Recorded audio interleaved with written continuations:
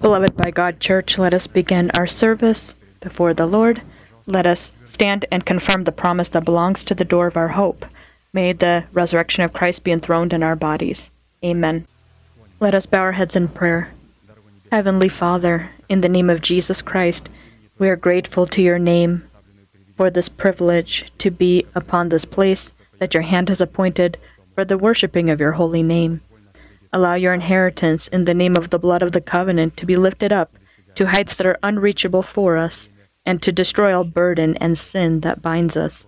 May in this service, as previously, all the works of the devil be cursed: illnesses, poverty, untimely death, demonic possession, all matters of fear, depression, destruction, error, ignorance, all of this may depart from the tents of your holy nation. And now stand, O Lord, upon the place of your rest, you and the ark of your might. And may your saints be clothed into your salvation and rejoice before your face. Give us more of your Spirit. Saturate us with your Holy Spirit. Allow us to find your great face. We thank you that the service is presented by Apostle Arkady into your godly hands, and we pray, lead it and continue leading it with your powerful arm, our great God, Son, and Holy Spirit. Amen. May you be blessed. Please be seated. The book of Ephesians 4:22 through 24. You were taught with regard to your former way of life to put off your old self, which is being corrupted by its deceitful lusts, to be made new by the spirit of your mind, and to put on the new self, created by God in true righteousness and holiness. The theme of the given place of Scripture is the right to the power to put off our former way of life so that we can clothe our bodies into a new way of life. And as we know, to fulfill this decreeing commandment written in the book of Apostle Paul and presented to us in the series of sermons of Apostle Arkady, we need to put three destiny-impacting, commanding, and fundamental acts into practice, and these are put off, be renewed, and put on. And so these verbs, they belong to a person who is clothed into the status of a father for the church. To be able to have us receive it, it needs to be presented to us in the form of a teaching. Fulfilling these three requirements will determine whether our salvation happens, that is given to us in the format of a seed, which we need to obtain as a possession in the format of the fruit of righteousness. Relevant to this, we note that to be clothed into the new person, as it is written, who is created in accordance to God in righteousness and truth, is possible when you collaborate with the holy and undamaged word that is grown in our heart into the fruit of righteousness. Because it's not possible to be clothed into the person who is not created in righteousness and holy truth. Our new person consists of these two important components: righteousness and holy truth. And without the collaboration of the holy and undamaged truth grown in our heart into the fruit of righteousness, we will not be able to be clothed into our new person. In Psalms, it is written that mercy and truth have kissed, and truth shall come forth, and our earth shall produce its fruit. And so, when our earth shall produce its fruit, means that our earth, our body, will be able to be clothed into the power and resurrection of Christ. And so how can our earth produce its fruit, or how can we be clothed into the power of life and resurrection of Christ? It's necessary to utilize mercy, truth, righteousness, and God's peace. And having the presence of the mercy of God in one area of our life does not automatically mean or guarantee that it's present in another area of our life. God's mercy is present in our spirit that is born from God and who is inherent to God, who is in God's likeness. And God's mercy begins in our soul, which is our renewed mind. If our mind is not renewed, then our soul has no mercy. And so to fill the second aspect of our soul, we need to put mercy into our soul as well. And to put God's mercy into our soul is only possible when we place the truth of the Word of God into our mind, our renewed mind. And of course, the third, if we have mercy in our spirit, if we have mercy in our soul, because in our spirit and our soul is God's holy truth, then this does not yet mean that this mercy is yet in our body. Our body still gets sick, it continues to suffer, and so now we need the truth, the undamaged truth, to be put by confessing with our mouth, to be put in our body when we proclaim the not existent as existent. And in this way, we begin to put this mercy in our body. And so according to Scripture, to have the presence of mercy in every aspect of our life, not just the spirit, soul, and body, every part of us, and so in every aspect of us, we have, in our soul, we have emotions, we have the will, and all of these needs to be in absolute godly order. And so we need to put the mercy of God in our emotion. And how? When we place our emotions in dependence of our will, and place our will in dependence of our renewed mind. And our renewed mind is placed in dependence of our born from God's Spirit. And so we need to cleanse our conscience from dead works.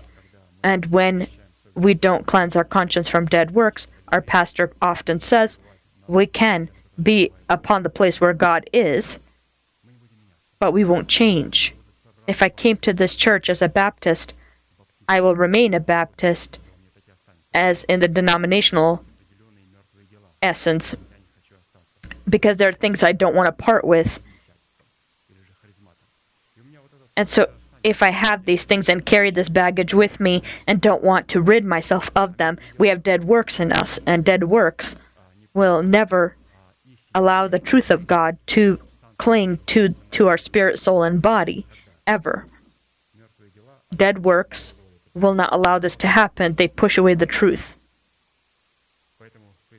And so the presence of God's mercy in every aspect of our life needs to have the truth, and this truth is based on righteousness. And so mercy needs to be met with truth. Mercy and truth shall come together.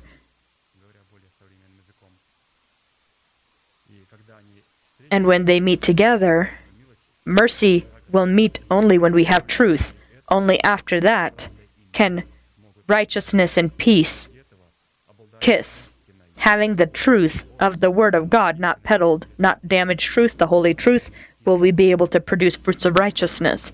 Only after mercy and truth come together, and righteousness and peace will kiss. And we see righteousness and peace, as the Scriptures say.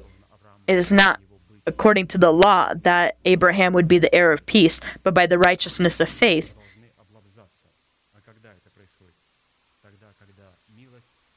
And so when mercy meets together with the undamaged truth in our spirit, in our soul, and in our body, and that's through confession, of course.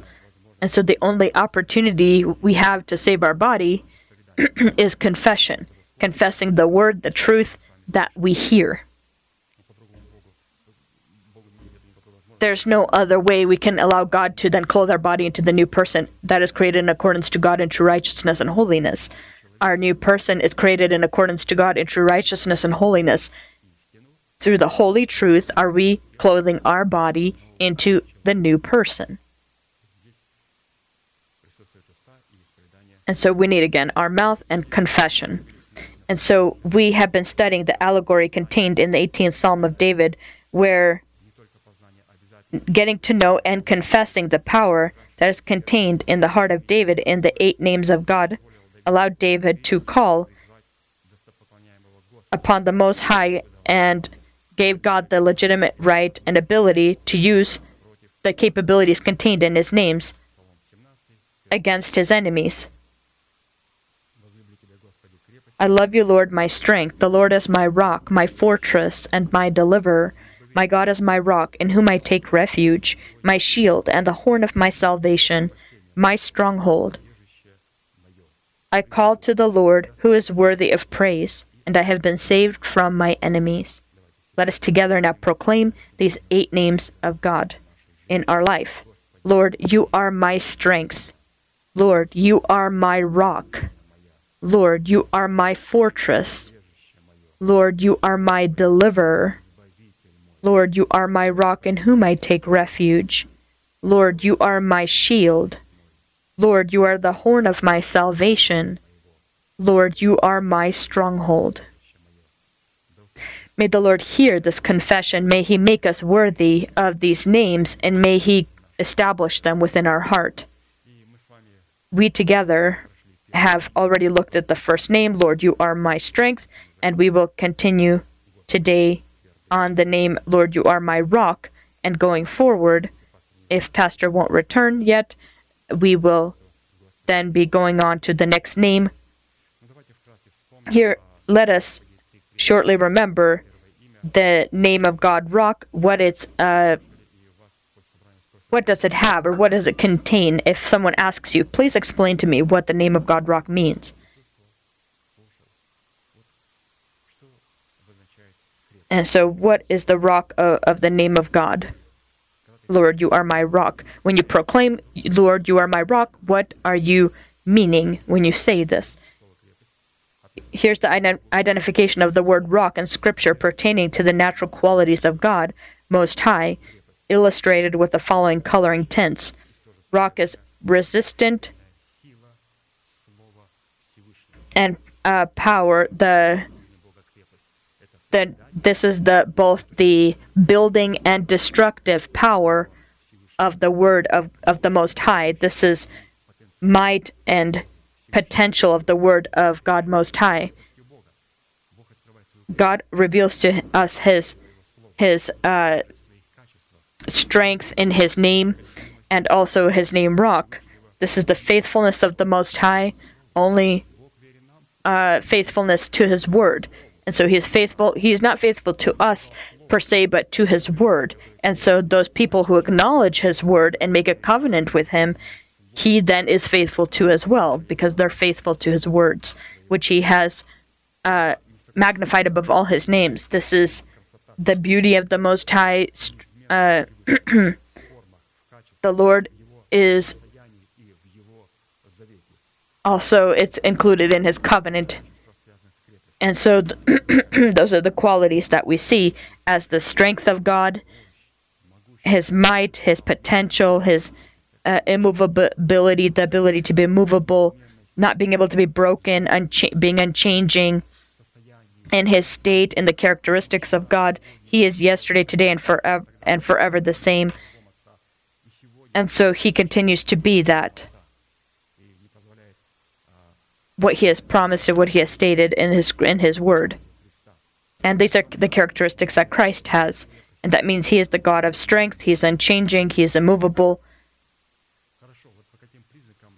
By what signs do we now look at the name rock? As we looked a little bit of the word strength, or the names of God's strength, let's look at rock. And so often these easily can be confused, the name rock and strength. And so,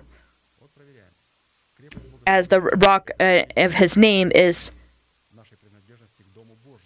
if we have it, that means we are members of the body of Christ, the church of Christ. Here's how we identify God's name rock, that we are members of His church. And by being members of His body, of His church, we are members then of the mountains Zion. That church where we attend, this can be a small church. This doesn't need to be a mega church. It's rare that mega churches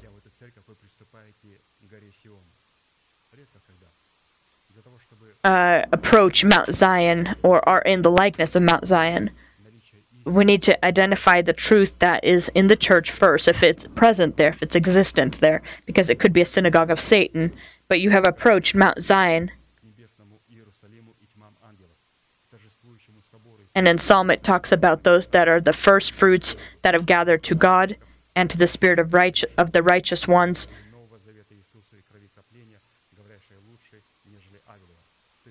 And so all of these elements speak of the fact that in the church, these need to be preached. This truth needs to be preached. All of these components that we're the mountain Zion, we are the city of the living God. We need to be as Jerusalem, the bride of the Lamb. That the church needs to speak of the fact that the Lord is coming. The church needs to speak of the promise that belongs to the door of their hope. That this is something you need to celebrate. That He has the church of the first fruits, not just the spirit of the righteous that have died and are waiting for the promise. He already has a church of the first sheaf that already have been clothed in the power of Christ. And because we're an organic member of the church, you can see what we have access to. We have access to Zion, Jerusalem, to the blood of Jesus Christ, to the great median. We are members of that first sheaf, those that had were taken to God and are already in their new bodies. And also connected to the spirit of those righteous who died but haven't yet received what was promised. And so when we collaborate with God, you are my strength, then we partake to all of these components. This is all a demonstration of the virtue of faithfulness and staying in the place where you're supposed to be. You're faithful to your church. You're faithful to the place where God has called you to, and we collaborate with the name of God, Rock.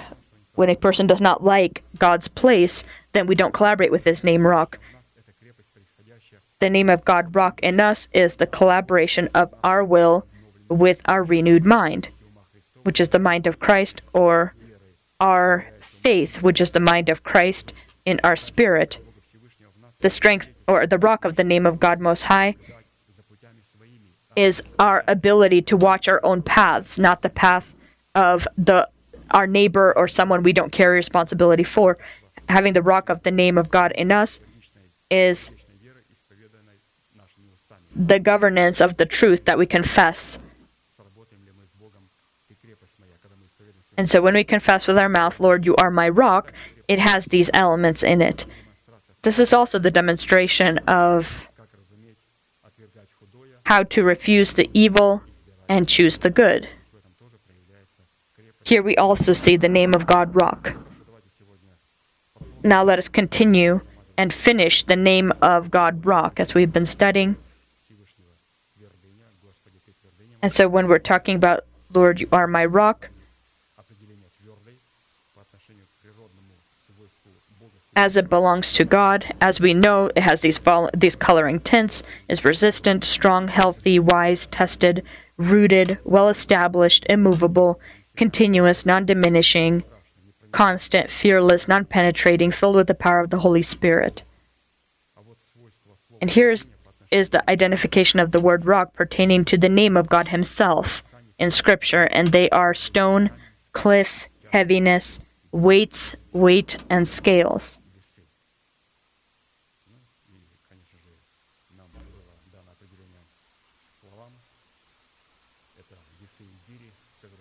And so we have been given the names scales, or the definitions of the word scales and weights.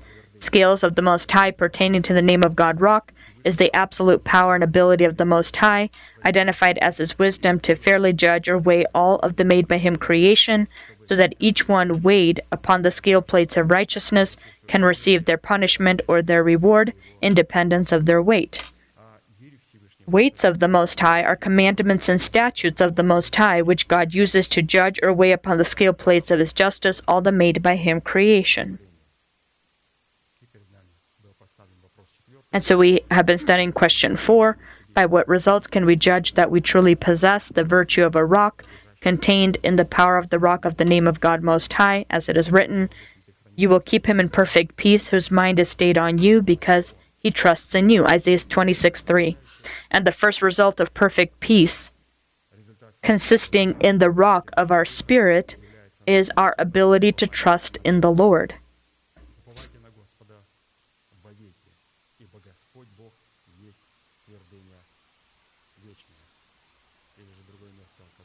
And so the places of Scripture that talk about trusting in the Lord, and as our pastor had mentioned also, that you will open up the gates, and the nation who is righteous, who keeps truth within themselves, they will be the ones that will be able to enter, for the Lord is our rock. And so one who is a rock in their spirit is one who trusts in the Lord, who trusts in God, who is their eternal rock. And in this situation, to trust in God is also to keep the truth, the undamaged truth, as you have kept my word to persevere, to keep the truth and keep it in an undamaged form.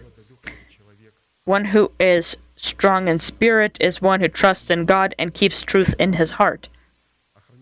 And keeping the truth, as we've heard, in our heart, that is cleansed from earthly chaff in the furnace fiery furnace.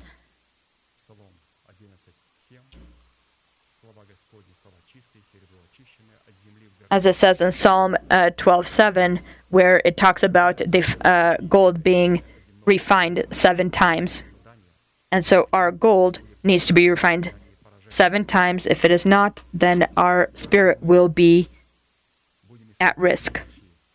And so when we experience any kind of weakness in our body, any kind of illness, our body needs to support us with the truth.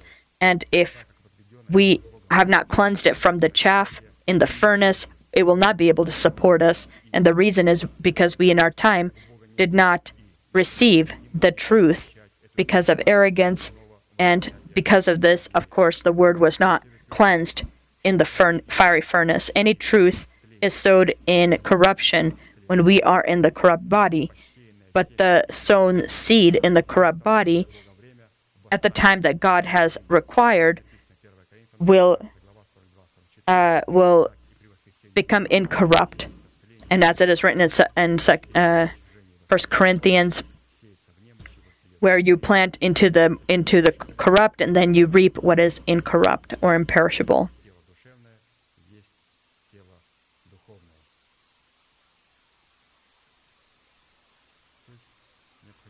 And so it is necessary for us to trust in the Lord.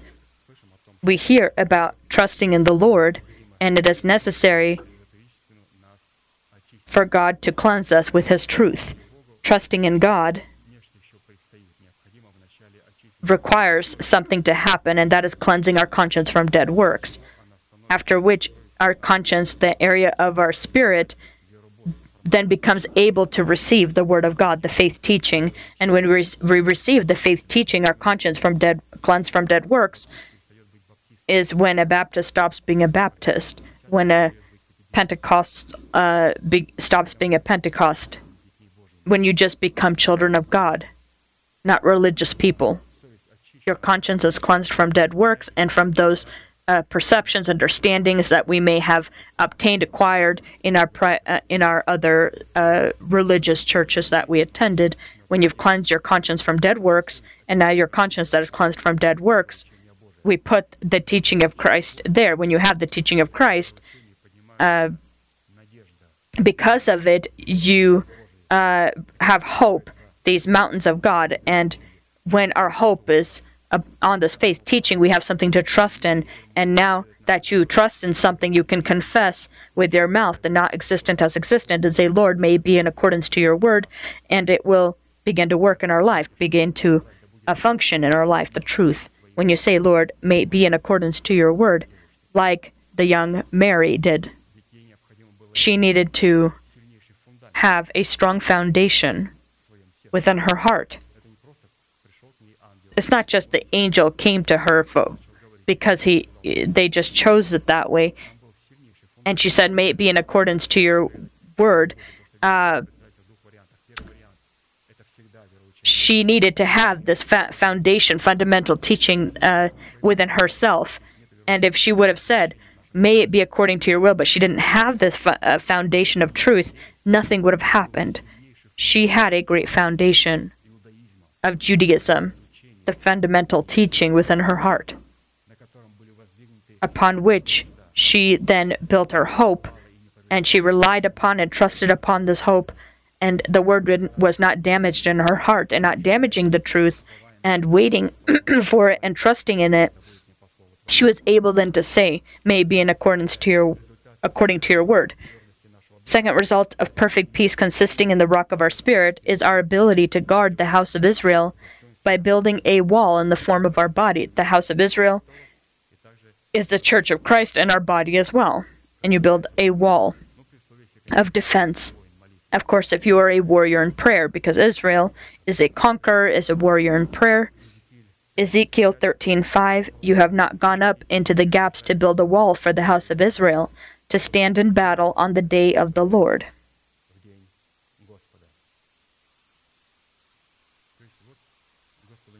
And so it is necessary for the Lord to find a person who would be able to stand in the gap, in the breach for his body. In Ezekiel, it is written in 22nd chapter that I searched for a man that would be able to build a wall and stand in the breach. So I not destroy Israel, but I did not find anyone. And so that's why he says that he will pour out his wrath upon them, and he will put their own acts upon their head. The breach or gap in the house of God is the place within your heart that we give to the devil. And this is, we go in the way of the old man, the carnal man, and his will. And let us look at what gives place in our heart to where we give place to the devil in our heart.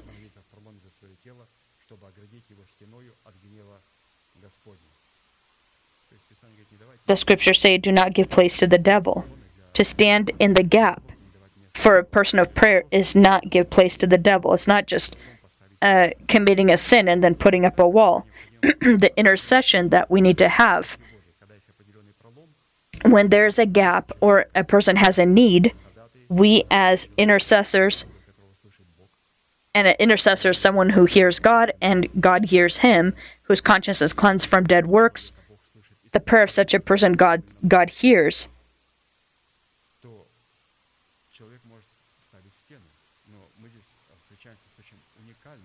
And so here we see a very unique places where we are able to give to the devil, or we could give to the devil.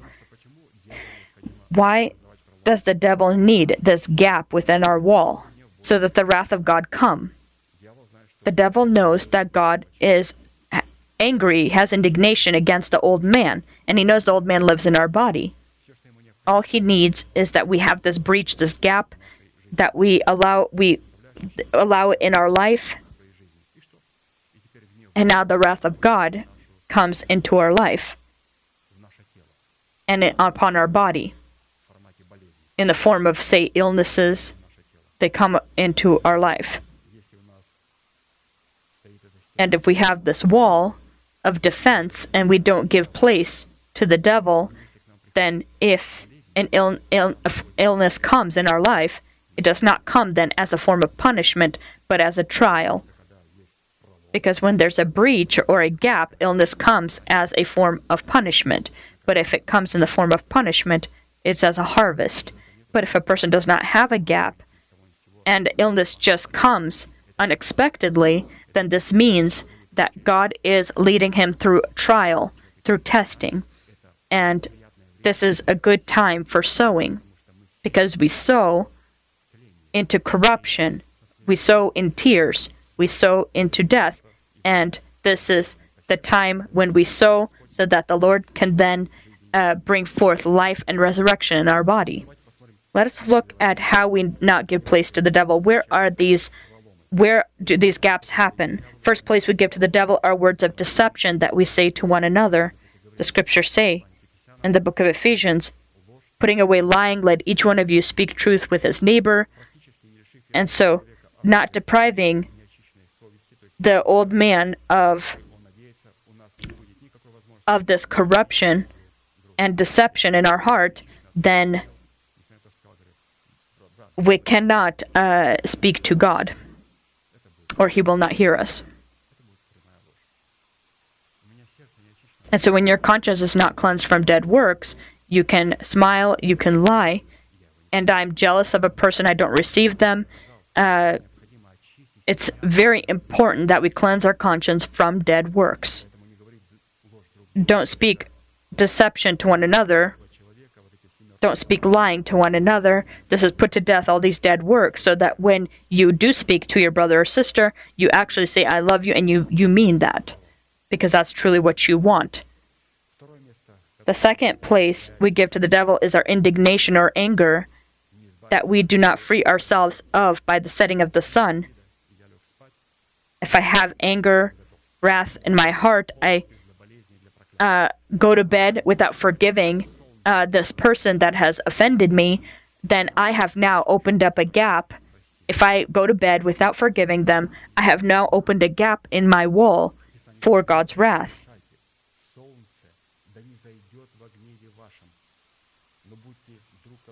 If you ever take your neighbor's garment as a pledge, you shall return it to him before the sun goes down, for that is his only covering. It is his garment for his skin. And so you need to, again, forgive this brother or sister before he even asks for forgiveness, before the setting of the sun. And so our clock is the setting of the sun. And so this needs to happen before the setting of the sun. If someone offended me, if a holy person offended me, somehow upset me, I need to forgive this person. Third place we give to the devil is robbery, where we claim for ourselves what does not belong to us. In the book of Ephesians, it says, the one that has who has stolen, do not steal, or do not continue to steal. It speaks of this. It's the same place of Scripture that continues on with all of these.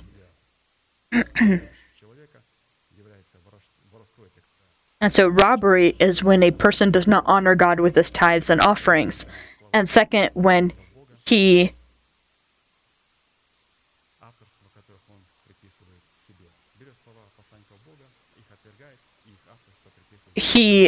claims for himself or makes himself author of the words or the truth that had been spoken by his holy ones. Fourth place we give to the devil are corrupt words coming out of our mouth, which are not edification in faith and cannot impart grace to the hearer. The scriptures say, let no corrupt word proceed out of your mouth, but what is good for necessary edification, that it may impart grace to the hearer. And so idle or rotten words which we speak are words that are not the faith of our heart and are not imprinted upon the tablets of our heart. And so we, contrary to the truth, against the truth, we don't cleanse our mouth. We take God's words in our mouth. We try to justify ourselves with them. We give place to the devil. And so idle, rotten words, they come from a heart that is not cleansed from dead works, as well as from our mouth that is not cleansed from the filth. And so a person may say, well, I've cleansed my conscience from dead works. This is easy to examine by how a person speaks, because our mouth reflects what our heart has. And so if our lips are dirty, then that means our heart is also not cleansed from dead works. God looks at what you say and how you speak. And so we will cleanse not just our heart, but also with our heart, our mouth as well. Because our mouth is to be used so that we can praise God. Fifth place we give to the devil is insulting the Holy Spirit of God, by whom we were sealed in the day of redemption.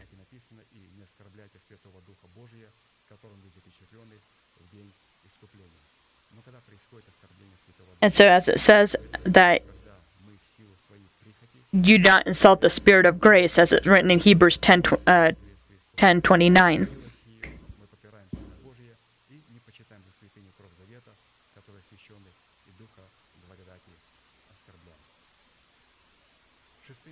Sixth place we give to the devil is all irritation and anger and wrath and shouting and evil speaking with all malice. The words that we spew from our mouth in irritation, wrath, anger, and evil speaking make our mouth unclean and give within our heart place for the devil, which actually belong to God. And so you not only not need to speak idle or evil but dirty words as well, but also words of anger, irritation, wrath, shouting.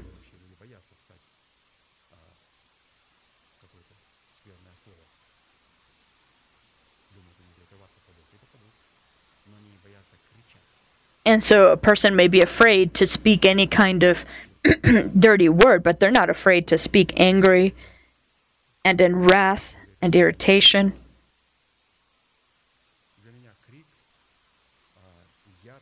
And so for me, anger, wrath, irritation is also a similar thing to the dirty speaking.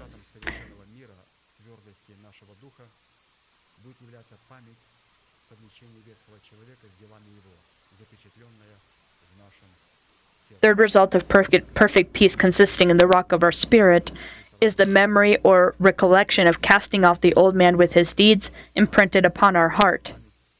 We need to have again the memory of casting off the old man with his deeds imprinted upon our heart. This will be a memory within us.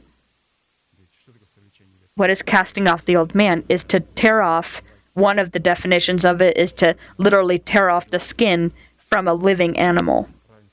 The difference between the Old Testament and New Testament, in the Old Testament, first the animal was slaughtered, and after the animal was slaughtered, they removed the skins and then they took out the insides. But in the New Testament, you don't kill or slaughter the animal. You remove the skin while he's alive. And so it says, present your body a living sacrifice, acceptable to God, holy and acceptable to God. Imagine the difference between the Old Testament and the New Testament. Let us look how Jeremiah laments the book in Lamentations. He will explains here the experience of a person who casts off the old man from himself. And he talks about how this will be a remembrance or memory or how it is for him, a memory of things that had happened. Lamentation 3:1-26. I am the man who has seen affliction by the rod of his wrath. He has led me and made me walk in darkness and not in light. Surely he has turned his hand against me time and time again throughout the day. He has aged my flesh and my skin and broken my bones. He has besieged me and surrounded me with bitterness and woe. He has set me in dark places like the dead of long ago. He has hedged me in so that I cannot get out. What happens when we imprison the old man? This is horror. He has hedged me in so that I cannot get out. Because when he gets out, that means the old man comes out and is able to do his own work. But he has been put into a prison, so he cannot get out. He has made my chain heavy. The old man needs to have a heavy chain. Even when I cry and shout, he shut out my prayer. He has blocked my ways with hewn stone. He has made my paths crooked. He has been to me a bear lying in wait, like a lion in ambush. He has turned aside my ways and torn me into pieces. He has made me desolate. Apostle Paul says, I have refused everything, I rejected all, and counted as nothing, counted as rubbish. It means that he had the memory of casting off the old man. Just like Jeremiah, he has turned aside my ways and torn me in pieces. He has made me desolate. He has bent his bow and set me up as a target for the arrow. When we proclaim the not existent as existent, count ourselves dead to sin, living for God, this is a target for the arrow. He has caused the arrows of his quiver to pierce my loins. I have become the ridicule of all my people, their taunting song all the day. He has filled me with bitterness. He has made me drink wormwood. He has also broken my teeth with gravel and covered me with ashes. You have moved my soul far from peace. I have forgotten prosperity. And I said, my strength and my hope have perished from the Lord. Remember my affliction and roaming. Here's what happens when the old man begins dying. You'll speak these words. Remember my affliction and roaming, the wormwood and the gall. My soul still remembers and sinks within me. My soul still remembers and sinks within me.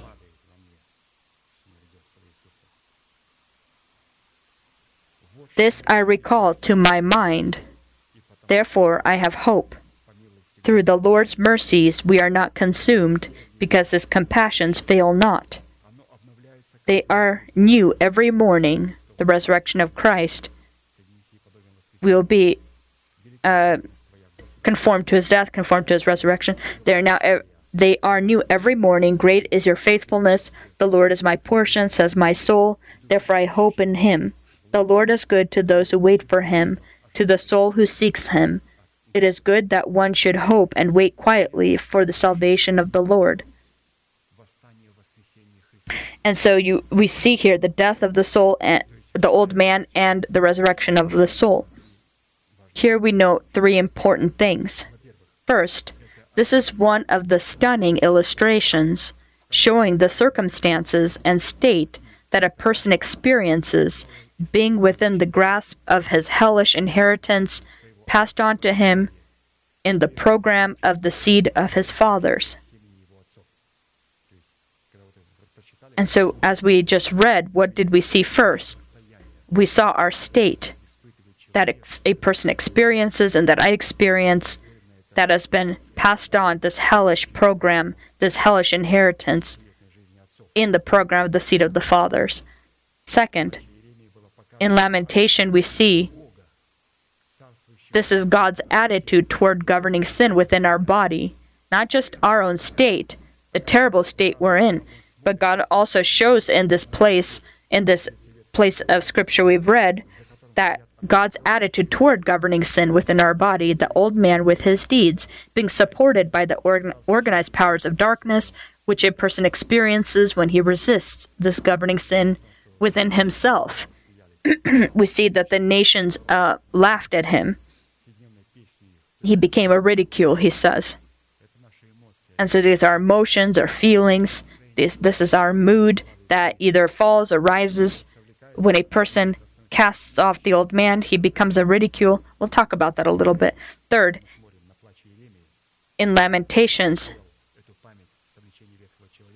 casting off the old man with his deeds will leave a strong memory of this process of suffering, scars on the hands of your new person, which will be a stronghold of humility for you, safeguarding or preventing you from any form of boasting or exaltation. Zechariah 13:5-6. But he will say, I am no prophet, I am a farmer, for a man taught me to keep cattle from my youth. And one will say to him, what are these wounds between your arms? Then he will answer, those with which I was wounded in the house of my friends.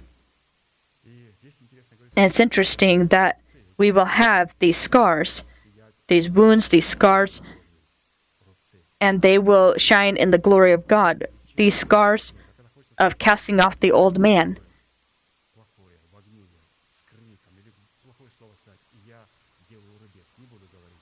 And so it's when you want to speak a word in anger and wrath, you withhold yourself, and in this way you cause this wound, this scar to happen. In this way you destroy the old man. And when the strike happens upon the old man, then we of course experience these wounds, these scars. And these will be glory in the future, a glory in the future. Jesus came to his disciples when they were in a room with their door closed. He stood amongst them and said, "Peace to you." And before, he said, "As the Lord has sent me, I send you." He wanted to show them. He showed them his hands and the wounds that were on his hands and his leg, his feet, and also his side. And then he said, "Do you agree to have these?" The scriptures say they rejoiced. He breathed on them and said, "Now receive the Holy Spirit. As the Father has sent me, I send you. And now you also will have these wounds, these scars." And Thomas wasn't there. And Thomas said, "If I don't see these wounds and don't put my own finger in his wound, I won't believe. I will only believe in the Messiah and in the truth if he has these wounds, these scars." And when he had come after 8 days, he came to Thomas and said, "Come and put your finger in my wounds." And he said, "Lord, my God."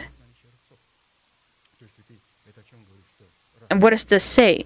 And so if we put our fingers into his wounds, then he will need to do the same with us. And he will do this. He'll say, "May I see your hands and your feet?" Where are the scars? Where are the wounds? The collaboration of your cross with mine. But no one taught us this. They told us we need to be healed and prosperous. Where are the wounds upon your hands and your feet? It's very important. That's the third result of perfect peace, which is a memory of casting off the old man with his deeds and the scars and wounds from this work. Fourth result of perfect peace, consisting in the rock of our spirit, is our ability to forgive our neighbors. We will remember that forgiveness is a decision of the mind and will to forgive your neighbor for their cowardly and unseemly acts with which they have offended us. This is our ability to lead the emotional aspect of our soul. Here's how Joseph did this. See how he forgave his brothers. He needed to discipline his emotions and lead them. Genesis 49:22-24. Joseph is a fruitful bow by a well. His branches run over the wall. The archers have bitterly grieved him, shot at him, and hated him. But his brothers. But his bow remained in strength. And the arms of his hands were made strong by the hands of the mighty God of Jacob. From there is the shepherd, the stone of Israel. The result of perfect peace, symbolically presented in the strength of our bow, identifying the true strength of our spirit, consists of the decision of our mind and will to forgive our neighbors as God has forgiven us in Jesus Christ. Mark 11:25-26. And whenever you stand praying, if you have anything against anyone, forgive him, that your Father in heaven may also forgive you your trespasses. But if you do not forgive, neither will your Father in heaven forgive your trespasses. And so to forgive, you need to be as Joseph. To be as Joseph, you need to have the two sons, Ephraim and Manasseh. And so Ephraim, one who is fruitful or whose heart is cleansed from dead works, and Manasseh is the Lord has allowed me. Is a person who has forced, actually the correct definition is the Lord has, it's a person who forces himself to forget the offenses and pain that has been inflicted on them. And this is one who forces himself to forget. That means discipline your emotions and lead them.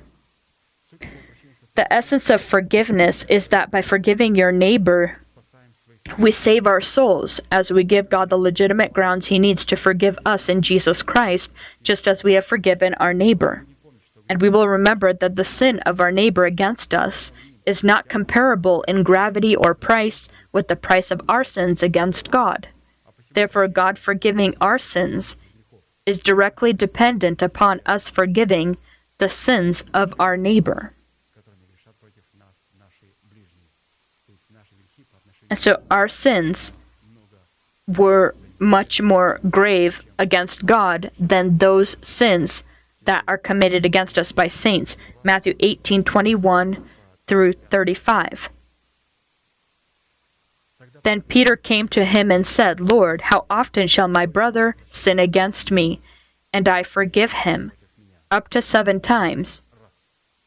Jesus said to him, I do not say to you up to 7 times, but up to 70 times 7. Therefore the kingdom of heaven is like a certain king who wanted to settle accounts with his servants. And when he had begun to settle accounts, one was brought to him who owed him 10,000 talents. And so 1 talent of gold is about 30 kilograms. And so one person owed him 10,000 talents. These are literally wagons and wagons of gold, if you can imagine how much gold he owed him. What kind of price God forgives our debts. Sometimes a person may say, well, the Lord will forgive. No, these are 10,000 talents of silver. But as he was not able to pay, his master commanded that he be sold with his wife and children and all that he had, and that payment be made. The servant therefore fell down before him, saying, Master, have patience with me, and I will pay you all. Then the master of that servant was moved with compassion, released him, and forgave him the debt.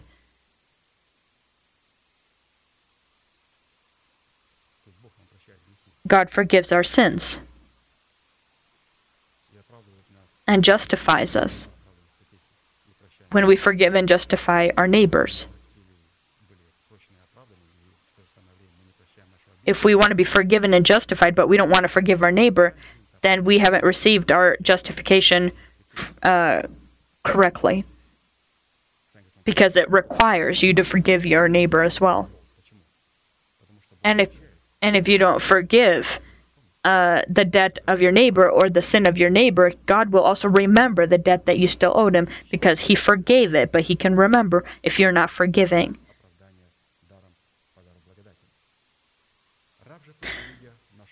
But that servant went out and found one of his fellow servants who owed him 100 denarii.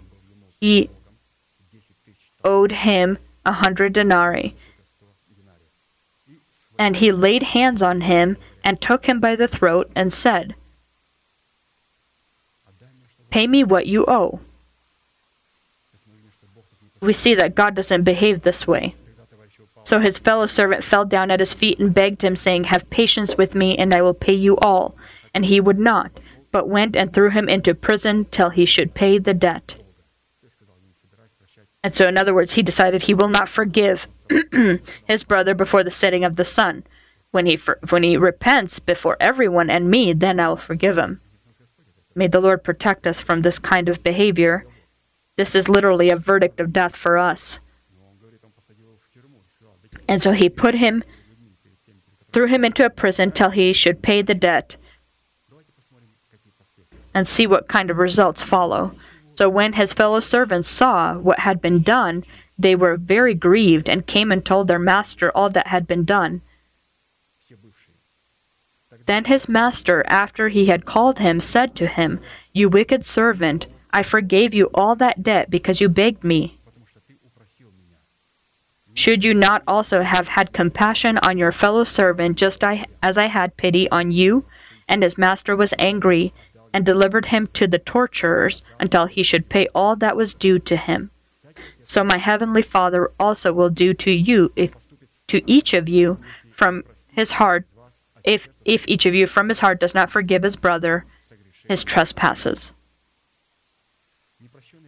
Not forgiving the sins of our neighbor who has sinned against us is precisely that place we give to the devil within our heart, which actually belongs to God. And giving this place to the devil, we will then share with him the eternal place in the lake of fire, burning with fire and brimstone. When we forgive the sin of our neighbor who has sinned against us, we keep this place for the Lord. And as a reward for such obedience to God, we, in the life of the world to come, will share eternal life with the Lord in the new heaven and new earth. This is what forgiveness does, and correctly forgiving. As Jesus has forgiven us, he showed in this parable how he wants to forgive. Fifth result of perfect peace, consisting in the rock of our spirit, is having the throne of David within our essence. Isaiah 9:7. Of the increase of his government and peace there will be no end, upon the throne of David and over his kingdom, to order it and establish it with judgment and justice from that time forward, even forever. The zeal of the Lord of hosts will perform this. Looking at the given prophetic statement, we conclude that establishing the throne of David, which has no end, is called to give God the legitimate ability to increase and expand his government and his godly peace over all of our essence, including the body. Not just the spirit and soul, but also the body. We rely upon God and trust him based on the measure of our faith, which can be measured by our spiritual growth. The measure of our spiritual growth identifies the measure of our knowledge of the unsearchable inheritance of Christ.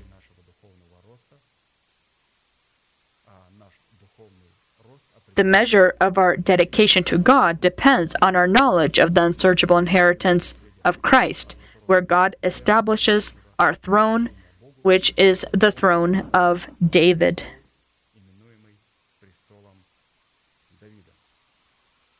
John 3:33-34.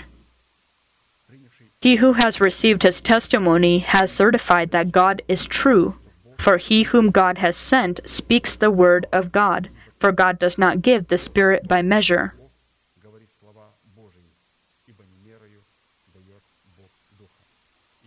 Romans 12:3. For I say, through the grace given to me, to everyone who is among you, not to think of himself more highly than he ought to think, but to think soberly as God has dealt to each one a measure of faith.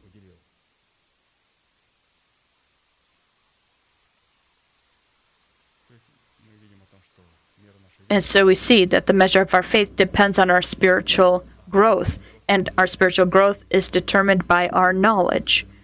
It can't be that a person has spiritual growth and he consider himself spiritual but not have any knowledge of the truth.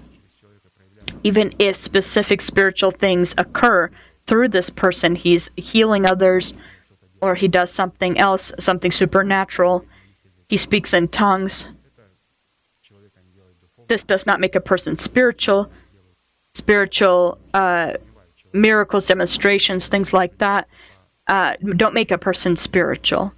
The measure of your knowledge of the Word of God determines your spirituality, and the measure of your knowledge is by the ability to dedicate yourself to God, and you dedicate yourself by sanctifying yourself, taking yourself from what does not belong to God, separating yourself.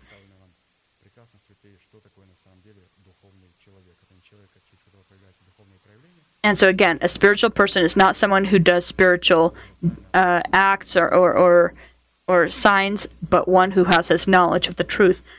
Relevant to this, we will remember that in every aspect of our three-dimensional essence, it is necessary to establish the throne of David so that each of the areas of our essence, in the form of our spirit, soul, and body, would be governed by the throne of David. Considering this, all three thrones are called to fulfill three different purposes, but pursue one goal, and that is to make our body a house of the Most High, in which He desires to dwell forever. 3 thrones pursuing one goal: to make our body a house of God where He would be abiding forever. And so why are there 3 thrones? Because they have 3 different purposes, 3 roles that they play. And so God will not be able to be enthroned in our body, in the temple of our body, if we don't have these 3. In the area of our spirit, the throne of David is our conscience, cleansed from dead works, with the truth of the elementary teaching of Christ imprinted upon its tablets, and the Holy Spirit who reveals this truth in our heart. All begins with our heart. Here we obtain the ability to understand the Holy Spirit.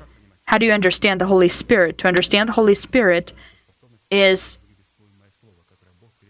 possible when you receive the preached word of His messengers. Our spirit learns to understand the Holy Spirit in the preached word that we hear. The second, the area of our soul that helps our spirit understand. And so our renewed mind, the area of our soul, the throne of David is the reasonable part of our soul, renewed with the spirit of our mind, so that it can receive the ability to be governed by the reasonable part of our spirit or by the mind of our spirit. Very important. This is our prince, and we know that the prince is a person who's able to control his horse, is able to control his emotions. When the Lord comes, the second coming, He will come upon a white horse, and all the saints that will follow Him. No one is walking. Well, I couldn't discipline my feelings. I'm sorry. Can I just walk? No. You will be with the church of the first sheaf, the first fruit, with those who are able to discipline their horse. And the heavens were opened, and I saw Him seated on a white horse, who judges righteously and rules. And He was covered with blood, and upon Him He had the wounds, the scars. You can't discipline your horse if you don't have these scars. And horses followed Him with those saints who are seated upon these horses, each one having their own horse, and each person, before we're raptured, and before the glory of God is revealed in our body, each one needs to have this prince inside, one who's able to govern or rule over his horse properly, control his horse, direct his horse. That is your emotions, so that you can come and approach the threshold of the temple, and then bring your prayer, give it to the priest, which is your spirit, who will be able to then bring it in before God's face. Very important about our soul. And in the area of our body, the throne of David is our pure tongue, or clean mouth, able to call upon God in truth and righteousness. Establishing the throne of David in the 3 areas of our essence, our heart, our mind, and our mouth will function as a team, or as 3 of the Lord's horses of battle, which are harnessed to one chariot of the Lord. The phrase spoken regarding the throne of David, to order it and establish it with judgment and justice from that time forward, even forever, the zeal of the Lord of hosts will perform this, implies we are called to establish the 3 existing thrones within our essence by the fruit of our mouth, confessing the word of the Lord's judgments and the righteousness of the Lord, clothed into the zeal of the Lord of hosts.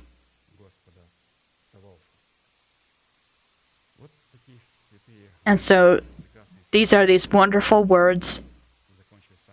And with this we have finished the name of the Lord, Rock. And we will go on to the 3rd in the next services. Let us now be blessed in our prayer.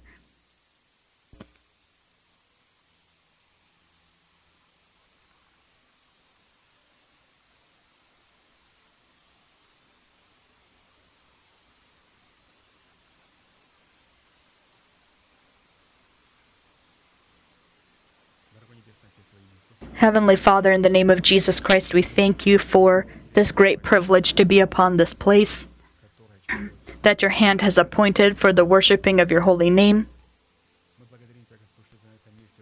We thank you that you have put a memory of your name here, remembrance of your name, and the enemy has more than once tried to take it away. But you have established this place for your saints, because upon this place, when we come here and we worship before you, we come as your temple, into your temple, so that we can represent your will, your interests. We confess the faith of our heart. We honor you. We glorify you.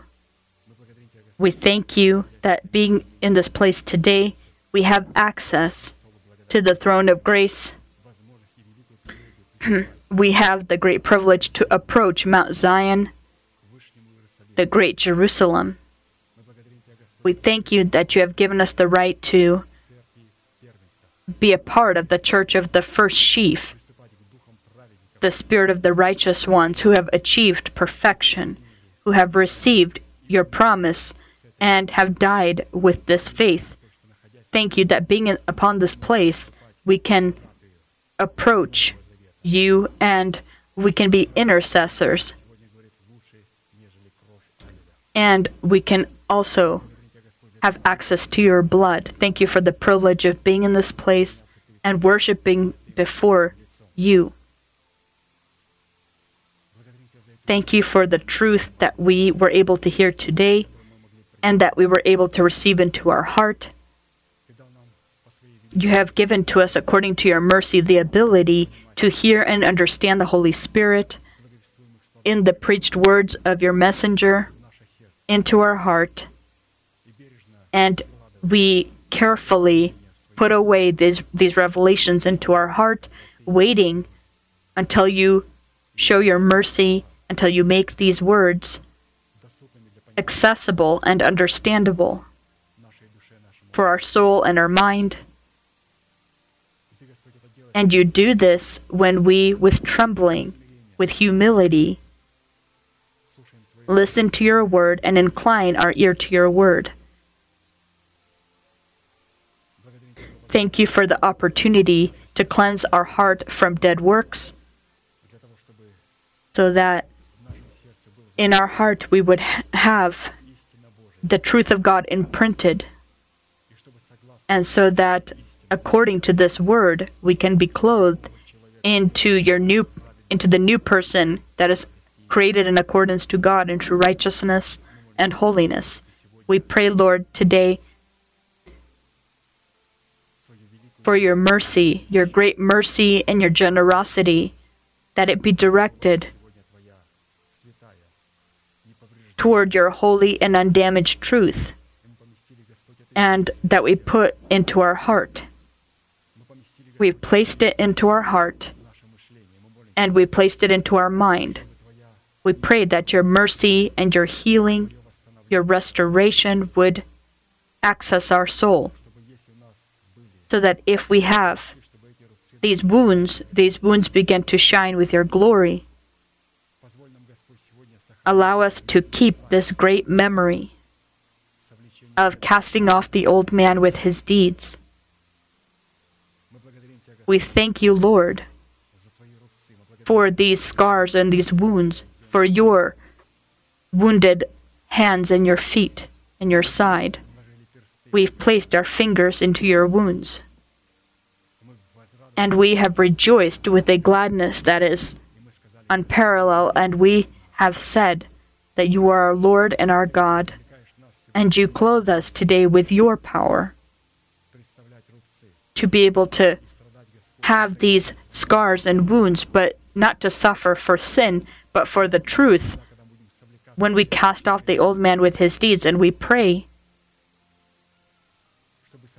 that casting off the old man would only be a memory for us, a memory in the scars. And we pray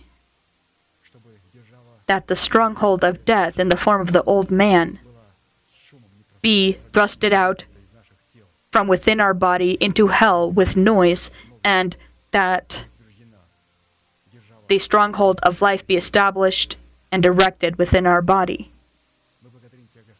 We thank you, Father, that you have forgiven us and that you have justified us, and for the ability to forgive the saints when they offend us due to their cowardness, their ignorance. Lord, we produce fruit today, the fruit of Ephraim and Manasseh. You've made our heart fruitful, cleansed from all dead works, from offenses, from suspicion, and you have allowed us today to force ourselves, in accordance to your word, to forgive those that have offended us in the name of Jesus Christ. Because our debt before you was much more significant than that of those who have sinned against us. We forgive those who have offended us, those saints who have offended us. And we pray that you pour out your wrath upon the offenders who are wicked and lawless. We give place to your wrath. We do not want to say something in wrath. We don't want to speak dirty words. We create an atmosphere for your glory so that you can utilize the power of your glorious names in our lives. And we want to see your power and allow us to collaborate today. Allow us to lift you up in your names, magnify you in your names. We thank you, Lord, our strength. We thank you that you are unchanging in your word. Thank you that you are immovable in your word. You are strong in your covenant with us, in the covenant you made with Abraham, Isaac, and Jacob, and that has become accessible to us because of your Son, Jesus Christ. And we enter by the way of your Son into the inheritance. We take part in it, the inheritance of Abraham, Isaac, and Jacob. Thank you for this privilege to take part in this mercy, because it is not by the law that you gave to Abraham and his seed to be the heir of promise, but by the righteousness of faith. And so everything you give to us, according to your mercy, in your justification, allow us to grow fruits of righteousness and receive it as a possession. Show your great mercy in your healing for our bodies and the bodies of the saints who are in need of it today, in your godly touch. And for this we fill and we cover the bodies of your saints. We protect them. We stand in the breach, not so that the devil have access, but so that your wrath would not be directed against your saints. If your wrath will not be directed against your saints, the devil will not then have any ability or access. And so we make the decision in our personal life not to give place to the devil.